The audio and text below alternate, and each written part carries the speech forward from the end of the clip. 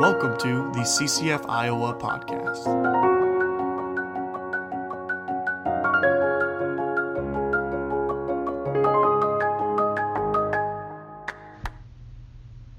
Hey everyone, welcome to another CCF podcast. My name is Jake Mitchell, and I am the current campus pastor for the men at Iowa State University. And today we'll be going over 2 Timothy chapter 2. Now, as Roger had discussed in 2 Timothy 1, Paul wrote this letter to Timothy while he awaited execution. Paul takes this time to write a personal, intimate letter to Timothy to encourage and strengthen him for the times to come, to be the future leader of the church. To begin chapter 2, Paul basically gives Timothy the basics of what it means to be a good disciple in Christ. And it's just kind of, I like to think of it as a rehash of a lot of how Paul has already taught previously and what he really wants Timothy to remember. So we're going to go ahead and start into that with 2 Timothy 1 through 7. You then, my child, be strengthened by the grace that is in Christ Jesus, and what you have heard from me in the presence of many witnesses, entrust to faithful men who will be able to teach others also. Share in the suffering as a good soldier of Christ Jesus. No soldier gets entangled in civilian pursuits, since his aim is to please the one who enlisted him. An athlete is not crowned unless he competes according to the rules. It is the hard-working farmer who ought to have the first share of the crops. Think over what I say, for the Lord will give you understanding in everything.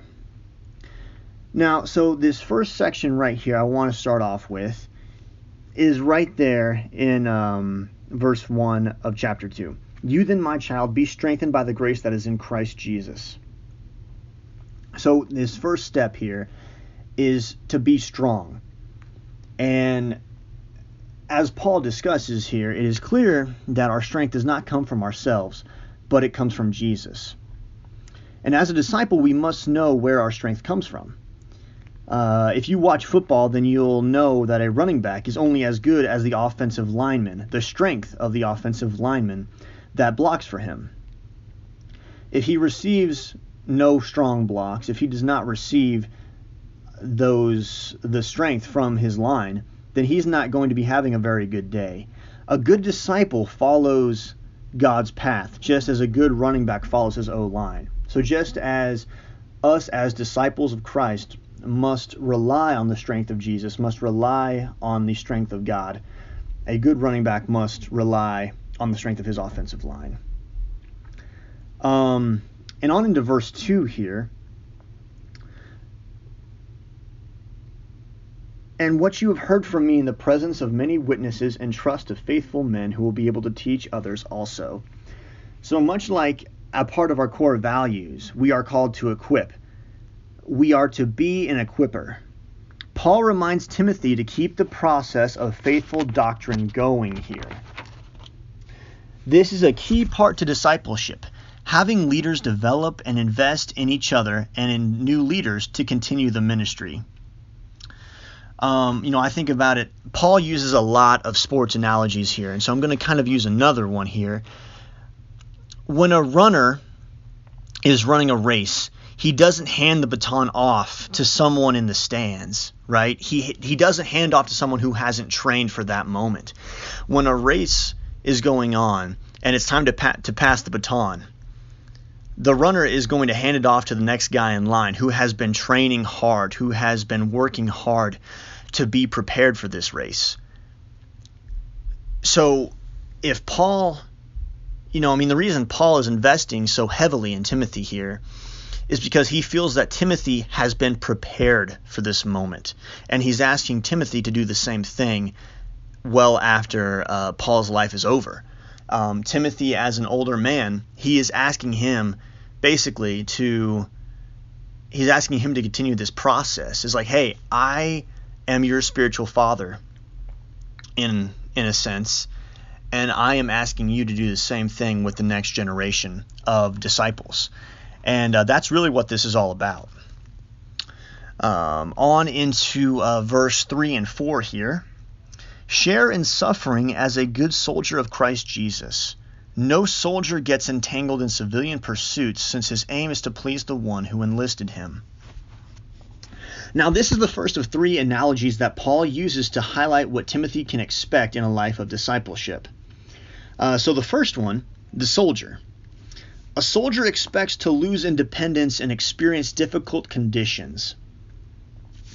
So whenever Paul says here to share in the suffering as a good soldier of Christ Jesus, the average soldier, especially during that period, so the soldiers that Paul would have been talking about here, Roman soldiers, the idea of what a Roman soldier was, they trained and suffered together. Their training was rigorous. They had to be incredibly disciplined, incredibly prepared. And a soldier in the rank of Roman soldiers would lose their independence very quickly. They had to be ready to move in formation as one. They had no sense of independent fighting abilities. Their shield protected one another. Their swords were a part of one moving battle unit. And that is how Paul expects us to be together as disciples of Christ. We are to be united in purpose. We are to be suffering and working together. Soldiers have a purpose to please their commanding officer. These soldiers in this time period also were recruited into the Roman army via a famous general, more times than not, or a general that wanted to be famous. These generals were the ones that bankrolled the entire legion, the entire Roman force. These soldiers were not loyal to the Roman state. They were loyal to the Roman general, the Roman officer that employed them, because it was these Roman officers that actually paid these men.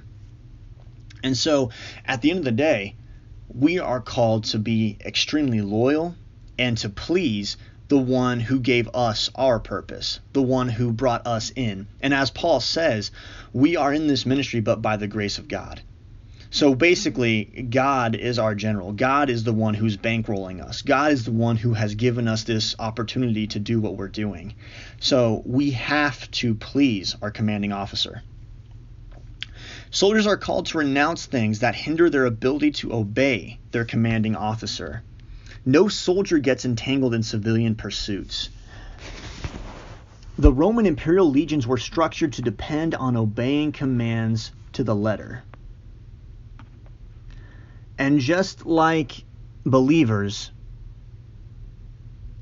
just like the Roman armies, believers face defeat when we don't follow our commander, Lord Jesus. Good soldiers have families, I'm sure, and things of that nature. But if that family, or if that job that you really want, or that money that you really like to have becomes a detriment to your ability to be a good soldier for Christ, then all of a sudden we are becoming entangled in these civilian pursuits over the higher purpose that we have as soldiers in Christ. And so we have to avoid that at all costs. On into verse 5. An athlete is not crowned unless he competes according to the rules. So we are called to be disciplined, like the athlete. The crown here is almost certainly a reference to the olive wreath crown given to Olympic winners. An Olympic athlete trains diligently. As Christ followers, we too are required to train, sharpening ourselves as well as each other. Unlike the Olympics, however, all athletes who train and compete according to God's command will be crowned. We are not competing against one another. That is something that I think Paul went out of his way multiple times to specify, is that, this idea of running the race and fighting the good fight, he never talks about competing against other runners in his race analogies. He always talks about just finishing the race. And that is the point. We have to be trained up enough to finish the race, because there are so many people that I have known or currently know that are a part of this race, but that they lose focus on what's important, and perhaps they drop out of the race completely, or they at least slow down to the point where they're not really moving in the race anymore and they might not finish.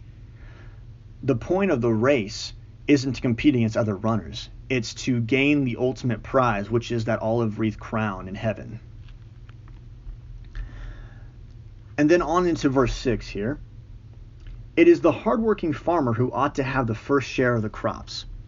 The third and final analogy, the hardworking farmer knows that in order to yield a bountiful harvest, he must work to plant and cultivate the seed. The harvest, it doesn't just plant itself and walk itself to the barn.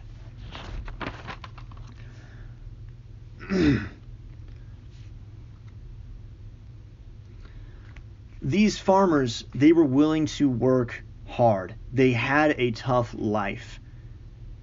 But they did that in order to cultivate the harvest. Like these farmers, we are called as disciples to work hard, whether that's through physical means of service, perhaps, or whether that's through difficult spiritual conditions. We are called to go at it again and again and again, to cultivate the seed, to spread the seed. And I think this also could be applied to the good ground parable that Jesus talks about as well. You know, as a farmer, if we are a good farmer, then we can also put our seed in the ground that is most accessible. And we can work hard to make that ground that is not very accessible more so accessible.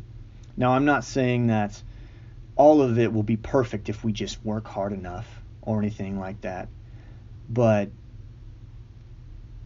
it is also for the benefit of the kingdom that we work hard, whether it's cultivating, planting, or carrying out the harvest.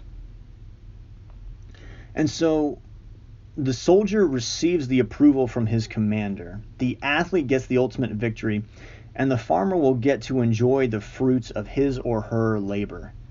So these three analogies, they come at this idea of discipleship from three slightly different angles. We have to work hard. We have to be willing to give up our independence in certain situations. We have to be disciplined. We have to obey.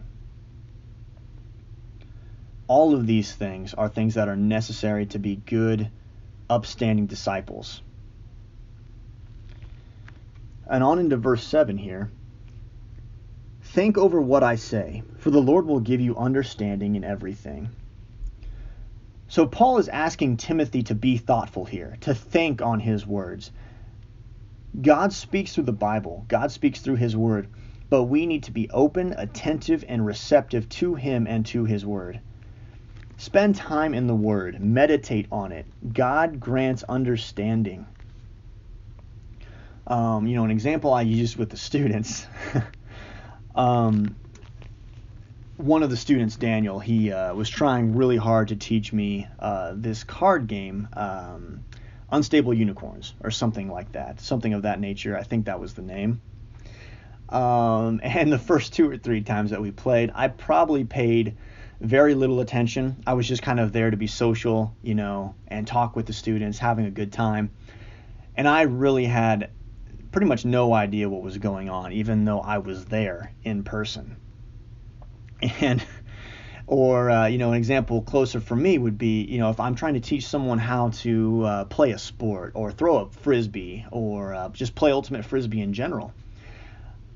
If I show them how to properly hold a frisbee to throw the perfect flick, or how I would hold the frisbee to throw a hammer throw and get that really nice curve going, if I show them that and then they immediately turn around and hold the frisbee the exact same way they were holding it before I showed them, that probably means they weren't being very attentive, just like I wasn't being very attentive to Daniel's board games. So we need to be attentive. We need to pay attention and actually be in the moment when we're there with God, when we're there in the Word. We have to be open to actually changing our prior ways of doing things. like for that ultimate Frisbee analogy, they can continue on to be poor at what they're trying to do, or they can try to improve. And we are the same way as disciples. If you spend time in your word, there will probably not be very many days where you can say to yourself, you know what, I think I'm doing this really well. You should probably be saying, I could do this better. And that is the point here, I think, to be thoughtful and to be willing to improve upon that. So Paul loved Timothy very much, and he wanted the ministry to continue in all success. Paul gives us encouragement for being good disciples. And I'm just going to go ahead and repeat all these steps that I had here. So step 1 was strength in God. We have to find our strength in God to be a good disciple. 2, to be a good disciple, we need to be an equipper. We need to equip people, the next generation of Christians, each other, all of that. We have to be able to equip them for the future. Be tough and be focused. Be like a soldier. You have to be willing to accept hardship. You have to be willing to kind of just lose a little bit of your own decision making. And that's a tough idea, especially in modern Western cultures. Be disciplined like the athlete. We have to follow the rules. We compete according to the rules. And if we compete according to the rules, then we will receive our crown. Work hard like the farmer.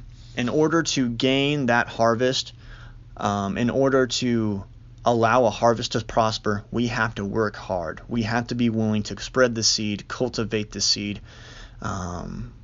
We have to plant it. And we have to be there to help it grow. And then once that harvest is there, man, it's just... I truly hope that you listen to this, that you get the chance to kind of see a harvest, or if you've already have seen, a harvest of believers come after your own work. And then finally, be thoughtful. Be willing to read into it. Be willing to listen to the word, and be willing to improve. That willingness to change how we do things according to Scripture is one of the more humbling experiences for me every day. So that's all I have for you guys. I hope you guys have a great day, whatever time of the day it is when you listen to this. Thank you. Once again, my name is Jake Mitchell, and I'm over at Iowa State. Y'all have a good day. Hey, thanks for spending time with us today. If you have any questions about what you heard or any interest in learning more about CCF in Iowa, then please email us at ccf.uiowa@gmail.com, and we would love to get you connected.